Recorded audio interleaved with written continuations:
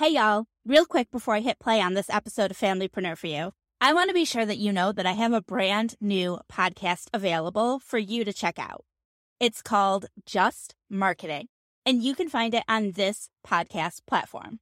Go ahead and search for Just Marketing and hit subscribe so you don't miss anything. Then come back here and listen to this episode of Familypreneur. It'll still be here waiting for you. Welcome to Familypreneur, the podcast for parent entrepreneurs raising kidpreneurs. It's time for your weekly dose of inspiration and actionable tips to build your business and find better balance, all while strengthening your family. And now we'd like to introduce your host.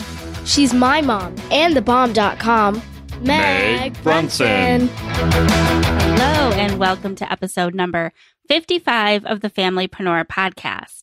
When I worked at Facebook, we were assigned clients on a quarterly basis because all of the research identifies that it's the best way to ensure profitability, and it's the same reason why I plan all of my marketing efforts in 3-month batches. It's a new year and a new quarter, so if you want to spend less time worrying about marketing your business and more time working in your zone of genius or just playing with your kids, then you need my quarterly campaign planner. This is like 3 resources in one, or something I should be charging for, but I'm not. It is completely free. So go grab your copy today at megbrunson.com/plan. Now let's introduce today's guest. Today's guest is driven by connecting people to products, services, and experiences that is the proverbial light at the end of the tunnel in their darkest hour. And so she teaches women the financial mindset, marketing, and branding strategies that help women business owners to actually get what it is that they sell into consumers' hands. She runs a 6-figure business and has opened a co-working center in Mesa, Arizona called She Works Here, where she teaches workshops and provides resources and space for women to succeed in business. Let's give a warm welcome today to Beth Griffith. Hey, Beth, thanks for joining me today. My pleasure. Thank you so much for having me. Of course. I feel like I wanted to have you on the show for a while. Sometimes I feel like it's the people closest to me that take the longest time to actually record. Oh, totally makes sense. I've had that happen many, many times too. So I get it. I'm just glad to be here. Yes. And I can't wait to jump in and discuss your approach to money mindset. So what makes it different from other approaches? Yeah. So my approach to money mindset, it's extremely cerebral. It's extremely logical. And it's really interesting because, you have the money mindset people like Dave Ramsey, for example, who uses extreme logic. And then you have people on the other side who use the manifesting the universe kind of an approach. And I kind of bring the two together where I use logic to explain why the universal approach actually does work. Ooh, I like it. Yes. It's a lot of fun. So I'm really excited to be able to share what I know with you guys. And I think for me personally, up until relatively recently, I've been very logical about things. And then recently, I've shifted slightly into that more woo-woo spiritual approach to things. So I can't wait to dive deeper into how those all come together.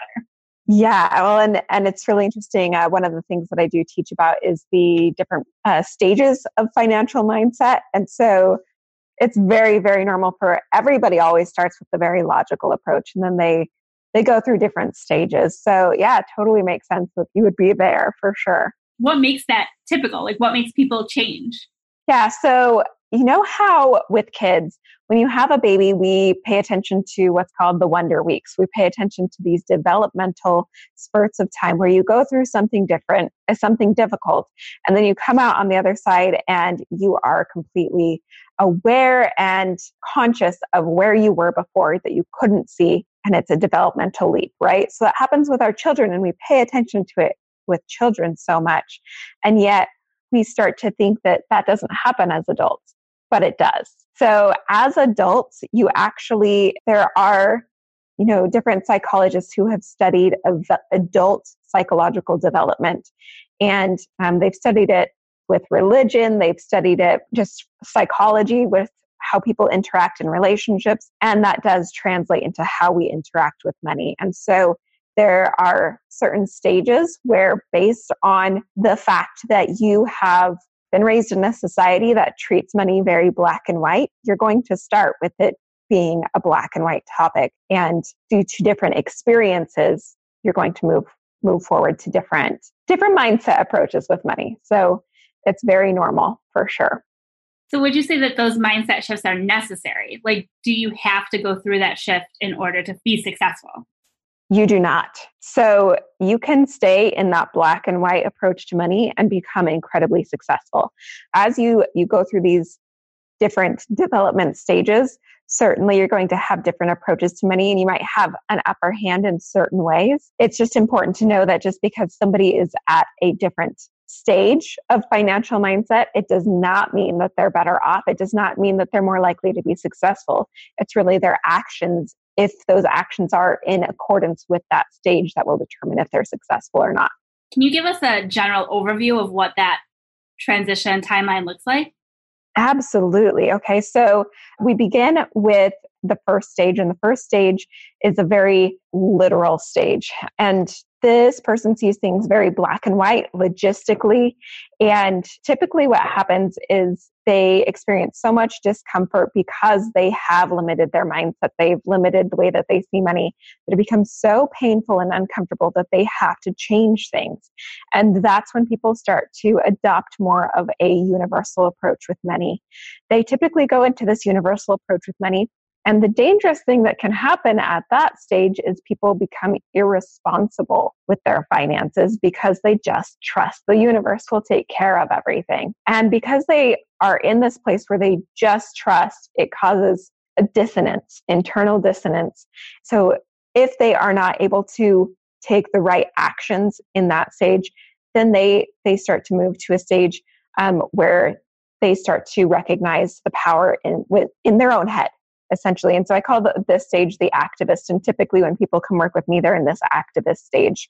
And the activists, they're ready to start paying attention to tracking their money better than they did in the universal stage. And when they're tracking this money, they're tracking these finances, there can be a lot of pitfalls and money mindset obstacles that come up hardcore for people. And so what we end up doing is typically in this stage, you start to rely on yourself so much that it just hurts. It becomes so painful. And so if you, again, have not taken the right actions in this step, you then are pushed into a step where you start to give and serve to other people so much that you just get drained. Okay. And so in that next stage, some people, they see a lot of success in that serving and giving stage. And in the serving and giving stage, they go through such a huge transformation, but they lack boundaries. They lack personal boundaries. They lack boundaries with the people in their lives. They lack boundaries with their finances. And so they then go implement it even harder. They put in hard boundaries and move to the next phase. And in that particular phase, their boundaries are so ironclad that they begin shutting themselves off from people. They begin shutting themselves off financially. They really begin to isolate themselves. Now, like I've said, in every single stage, you can absolutely make great money. You can be incredibly successful at every stage.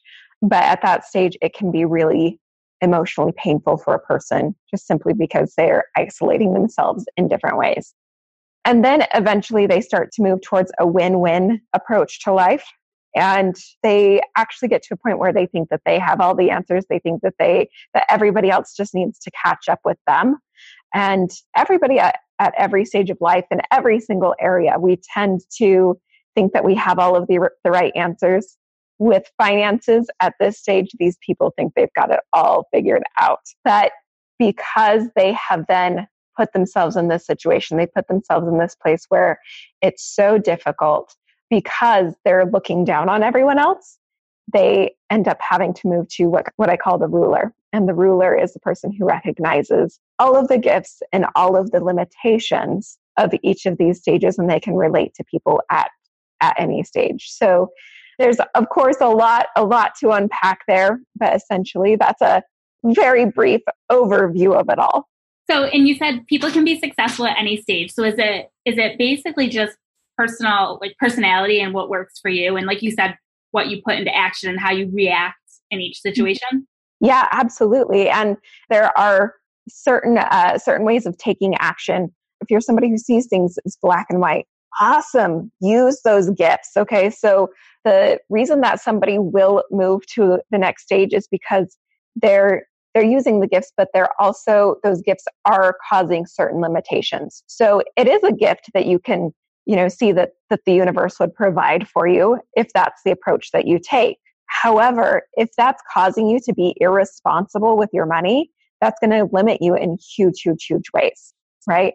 And so simply being aware and tracking your finances in that stage can be something that can make it so that you can start to see success in that stage, as opposed to having to spend years of going through development to start to recognize, oh, wait, okay, I can be successful where I am.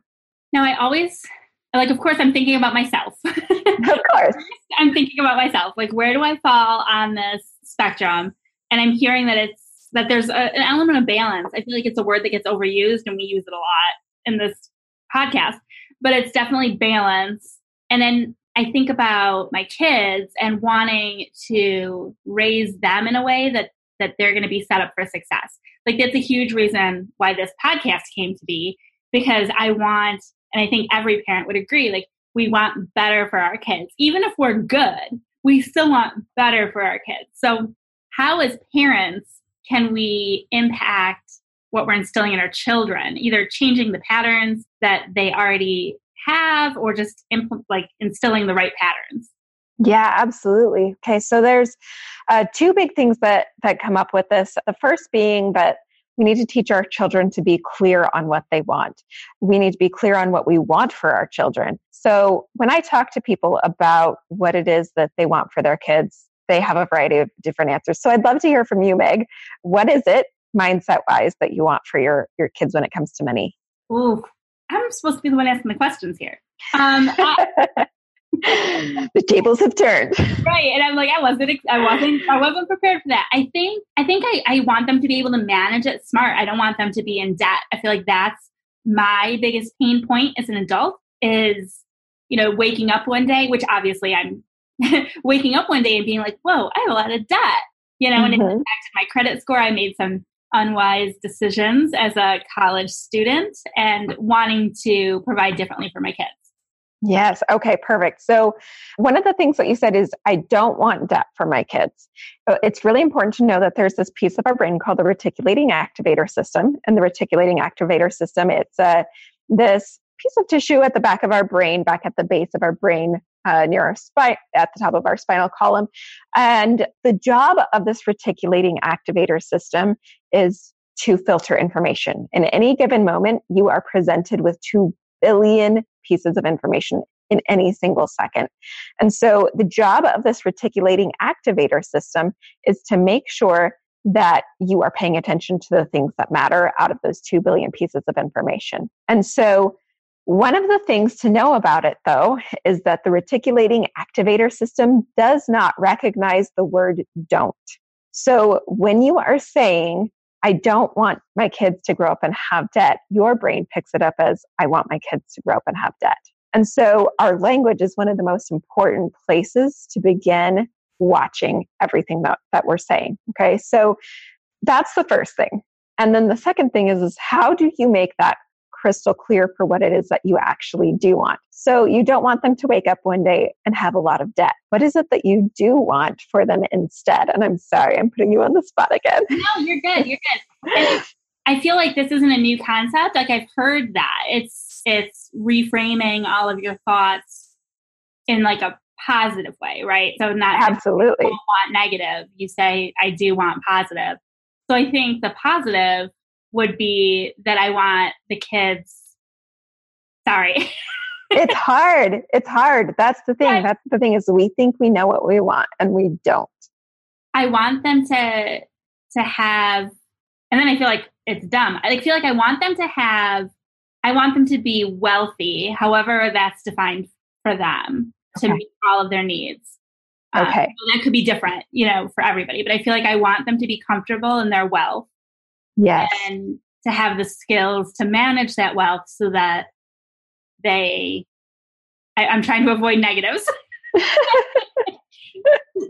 You're fine. To manage that wealth so that they always have money in saving, and you know what I mean? Absolutely. Okay. So one of the ways that you can do that, and this is what I call the spending spectrum, is to think of the crosshairs. Okay. So on the left side of these crosshairs, we have a penny pincher. And on the right side, we have an overspender. And it's important to evaluate, where are your kids personality-wise on penny pincher to overspender? The best place for them to be is in the center of that, the dead center of that, where they're willing to live life and live a wealthy life. And they're also paying attention to their finances, right? So that's that part of the crosshairs. Now, vertically, at the top of these crosshairs, we have possibility focus. And at the bottom of the crosshairs, we have limited focus. Now, when we think about people who have a limited focus with their finances, what they're doing is they're kind of negative Nancy's with it all. They don't plan on having enough. They plan on everything going wrong for them. And so they act accordingly. And then on the other side, we have possibility focused people. These possibility focused people, they believe everything's going to work out for them. And so then their actions are in accordance with that. We might think, we might think that let's just go for the possibility thinking.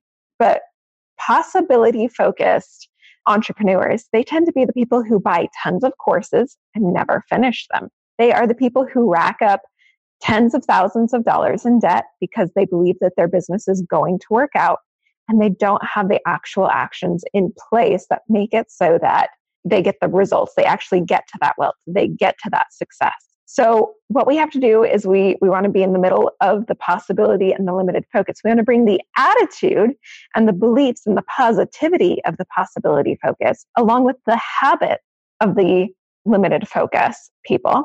And the limited focus habits, these are tracking money. These are making sure that we start to make money before we're spending it.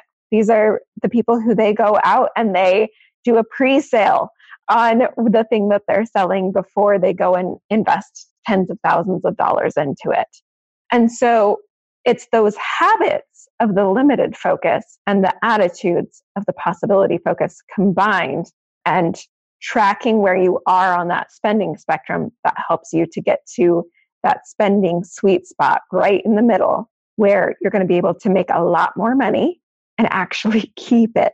So are there specific things we should or shouldn't be saying to our kids? I feel like there's two directions. The first direction is how I present my own money issues to my children, like things I say. No, we can't buy that. Is it because we don't have the money, because it's not in the budget? Like, how do we word that? And I feel like the other question I have that's connected, I don't know if maybe answering them separate or together will make sense, is things like implementing an allowance and how we approach that with them so they actually get that hands-on.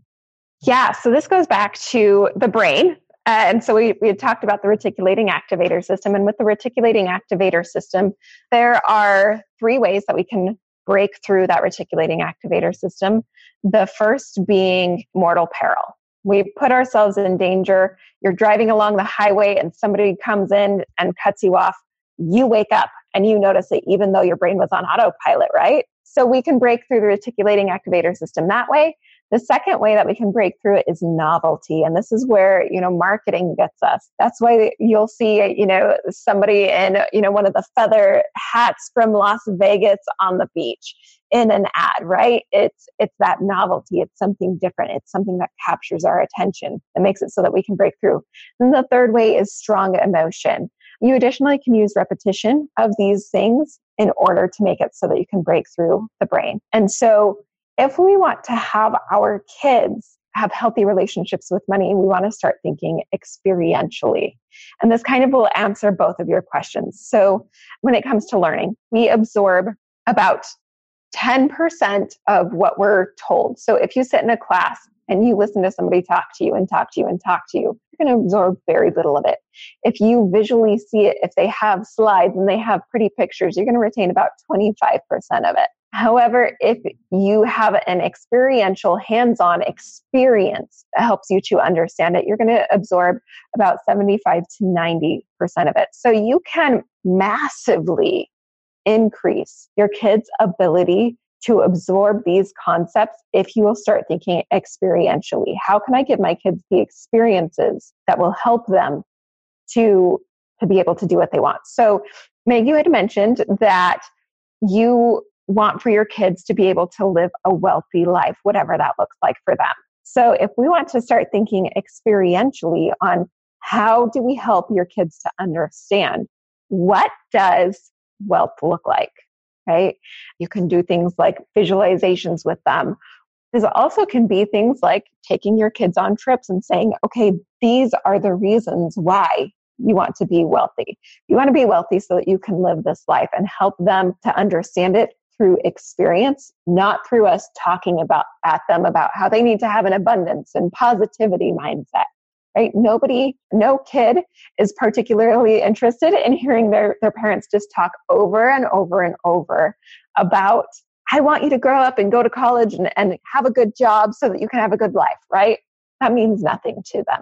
You present them with an experience that helps them to see, A, that they're capable of it, B, that they don't want the alternative, and C, that they have a clear vision of what they actually want, and they're going to be able to create that for themselves. The biggest problem that I've seen with all of the different parents that I've worked with, they say, well, I want my kids to not have the attitude of, well, we don't have the money.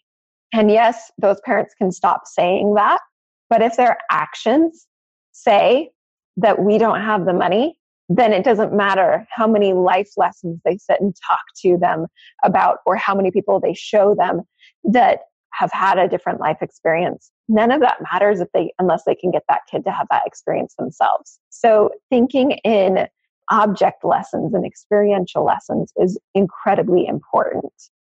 I'm wondering how you can take that advice and implement it if you're on the opposite side of the spectrum. So even if I took a step back a couple of years when we were at our lowest of the lows, when I had to stop working at 22 weeks pregnant, we ended up on food stamps, the whole nine. I mean, I know what we did. I'm resourceful. But what's the advice for people who are in those situations where they want their kids to be wealthy, but they just can't take a week to bring the kids on vacation? Absolutely. Okay. So that's a really great question. Here's the thing is it goes back to that question that I asked earlier of what is it that you do want for your kids? So as I've worked with different people, there have been a variety of different beliefs that I've seen show up over and over and over. And there's questions about personal worth, about being worthy of the money. There are a lot of doubts about their ability to break out of cycles. And so what I've done is I've sat down and I've written out, okay, so here are the different beliefs that I've seen people have that I do not want my kids to have. And then in the other, I draw a line, and then in a second column, I write out the opposite of that. Okay, so I don't want my kids to have the belief that they're not worthy of money. I don't want my kids to have the belief that it takes a long time and they have to work hard for money. I don't want my kids to have a belief that they're poor and that they can't fix their situation. So what is it that I want instead? I want my kids to believe that they're worthy of money. I want my kids to believe that they can create money quickly. I want my kids to believe that they are capable of wealth, right? And so getting clear on what it is that you want them to believe is important first. The next thing is start to look for opportunities to teach them those lessons and look for genuine ones. You don't have to fake it. So my daughter ended up spilling nail polish all over our carpet. And there was this bright red nail polish all over our carpet. And so there's some different opportunities for lessons there.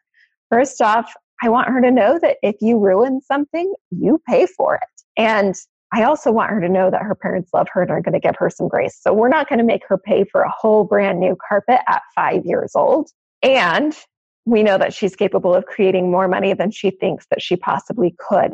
And so we told her, we want you to create $100. So, this carpet, it'll cost us $300 to replace. So we want you to come up with $100. That's a crazy thing to ask of a 5-year-old.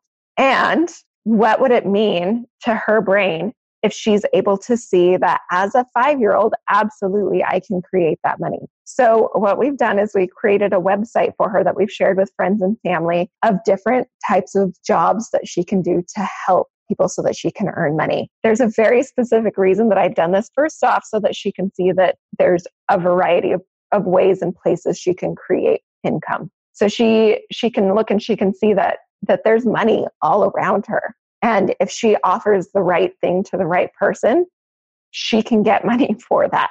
And that's an important belief that I want my child to have. I also want my child to know that she can create money faster than she thinks she can. So what we've done is we've gone on Craigslist and we found free furniture. And so we've been restoring this furniture so that we can then sell that furniture. So what her experience is, I'm making $5 here, I'm making, 50 cents here, a little bit at a time. When she's made some of that money and she's seen how slow it's going, then at that point, we will be selling, this dresser that we're refurbishing on Craigslist. We're going to be selling it so that she can see that she can get a huge chunk of that money really fast. And so she can start to adopt these experiences. She can get these experiences under her belt that help her to see and understand, you know what? I can create a lot of money and I can create it quickly. I just have to do the right things. It might be more work. It might take longer to do the things that are of value. And I can make a lot more money a lot faster than I ever thought was possible. So $100 as a 5-year-old is a lot of money. It's a lot of money. And just think about what having that experience will do for her 20 years from now. And she's 25 and she knows, okay, this concept from the dresser, it still applies today. So yeah, there's that I've done personally. I love that example. And I think I recall seeing the nail polish stain on Facebook. Yeah.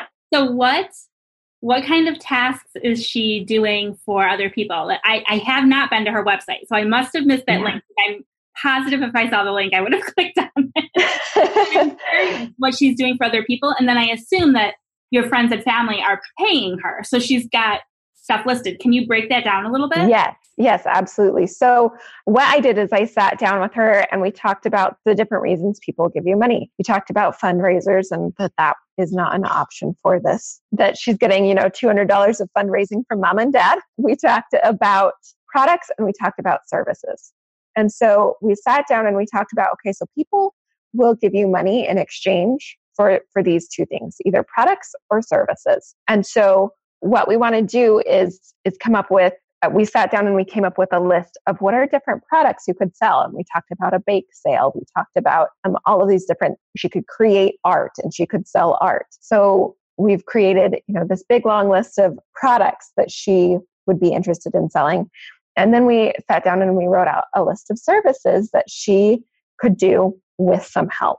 And so I've told her, I will help you. You are not in this alone. And that's another important message to have for your kids is they're not in this alone. So we talked about all of the different things that she could do. So on her website, we have a lot of different things listed. So far, she's done, like frosting cupcakes. She's done washing windows. She's done helping with laundry at Granny and Grandpa's house, that sort of thing. Okay. So we come up with these lists of different services and we put those out to friends and family and let them know, okay, so it's 50 cents a window or a dozen for $5, that sort of thing, so that she can see how much money she actually is going to be creating every time anybody places an order or anything like that. And then additionally, we're putting up another page on her website that shows, different art pieces of artwork that she's done, or this dresser that we're doing together. These physical products, we're putting those out there so that she can experience entrepreneurship as a young child and see what's possible. I love it. I love so much stuff about that. I don't even know. Yeah. One of the things is just that I just wanted to point out is when she spilled that on the carpet, I was so chill about it. I saw red nail polish all over the carpet and our mom instinct might be like, oh my gosh, right? But I saw this on the carpet and took a second to breathe. And then I went, no, this is really exciting because I get to teach her so many valuable money mindset lessons right now that if the people who work with me had been given as children, they wouldn't need to work with me. What influenced you to take this approach or take this path in your life? I don't know the best way for you to answer that question. So it really began a few years ago when I was really starting business. I was starting business because I wanted to be able to have fake eyelashes. I wanted to be able to have a few $100 extra a month for pampering myself. And we just didn't have it in the bank account. And so I ended up beginning pursuing business. And I had an opportunity where I got to learn about manifesting. And I have a very different approach to manifesting now than I did at that point. I took a very literal view with manifesting. I did my visualizations morning and night. I turned it over to the universe. I didn't worry about how it was going to happen. I did all of the typical law of attraction things with this experience. And it worked. I was able to create, $7,000 in 10 days. And that was something that was unheard of. Actually, we created $13,000 in 10 days. And so that was something, 10 days before, I had literally gone to bed crying that night because I wanted to go to this retreat, this business retreat, and there was no way for me to financially do it. And so my husband, he just said, I'm sorry, there's just no way we can do it. And then over the course of the next 10 days, our finances completely turned around. And so that was the thing that really piqued my interest and got me really focused on financial mindset and what's possible when we change our attitude about money. But it really goes back to when I was a kid. My family, we were not wealthy. We actually lived in a town so tiny that they don't count it on the census. They count the next town over that has 200 some odd people. That just tells you how tiny this town was. And so I grew up in a very, very poor family. And I ended up marrying my husband, who did not come from a poor family by any stretch of the imagination. And I saw the things that they were able to experience, and I saw their approach to life, and I saw the way that they handled everything. And I began to recognize that my attitude towards money, it determines my happiness. It determines my success. It determines my life. And if I'm going to look at something like, a carpet being ruined as the end of the world, well, then I'm going to carry that same attitude and pattern with me in every other area of my life. And I'm not willing to live my life that way. So for me, money is just a springboard for me being able to play out the patterns in the other areas of my life so I can be happy. Well, I love it. I love how much you talked about the brain. And I am not going to remember what that little piece is at the back of your skull. Like it was 3 words. Articulating activator system, but you can just call it the RAS. Okay, the RAS. I think I could get that. Yeah. I love that because I feel like that's been the part that's really drawn me into some of the spiritual things is learning the science behind it, because I am very logical. So I think moving to the Phoenix area has also helped. I mean, I'm from New York where things are very logical, and coming here, being exposed to so many more spiritual beings, it seems, I don't know, fluffy, like fake. And it does. And learning the science behind it, I don't know, for somebody coming from that other environment was just like, oh, that's why it worked. And then you fall into finding your place in that spectrum. Yes, absolutely. And I actually grew up in Maine. So I get you with that East Coast sensibility. There's no nonsense. And I think that I feel like I'm able to translate the science with the woo, right? Because I do understand both sides of it. I tend to be more sciencey just because of my life experience. I used to be very, very spiritual, very religious. And then I went through, these adult progression steps. They happen with people religiously as well, oftentimes. And so that happened for me. And so I moved through a stage of life where I was extremely science-based. Everything had to be proven by science. And so because I understand the spiritual and I understand the science mindset and attitude and approach, I had to reconcile both of those. And that's why I don't buy into any spiritual idea or practice unless there's actually a scientific approach or explanation for it. And so, that was really my catalyst for this, was saying, you know what, I had this experience with manifesting. I know it works, and I need to know why it works. I need to know why the brain makes it happen. And so I've gone out to study that. Awesome. Well, I am so appreciative for you bringing it all to me today. Even though you put me on the spot, it was helpful. It was cool to get some of that feedback.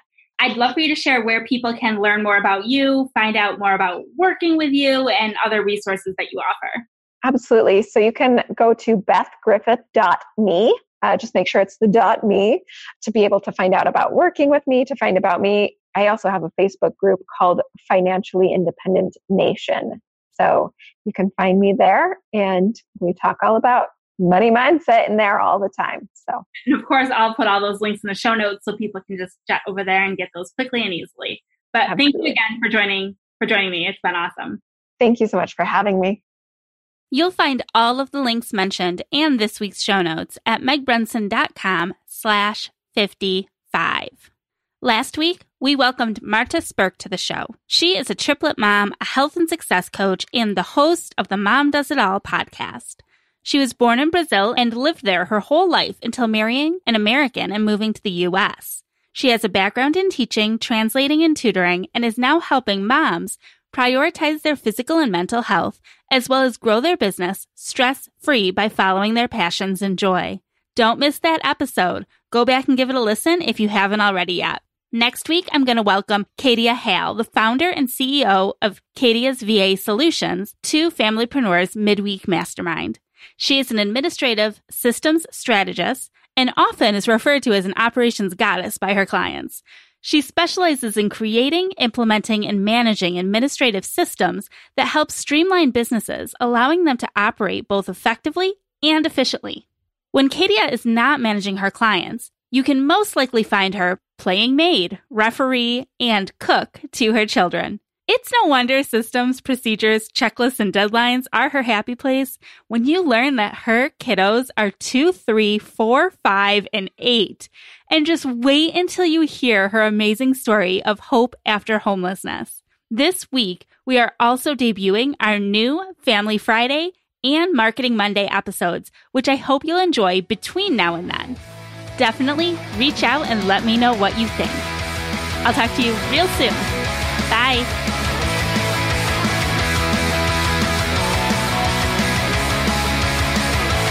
Don't miss my mom's next episode. Bye.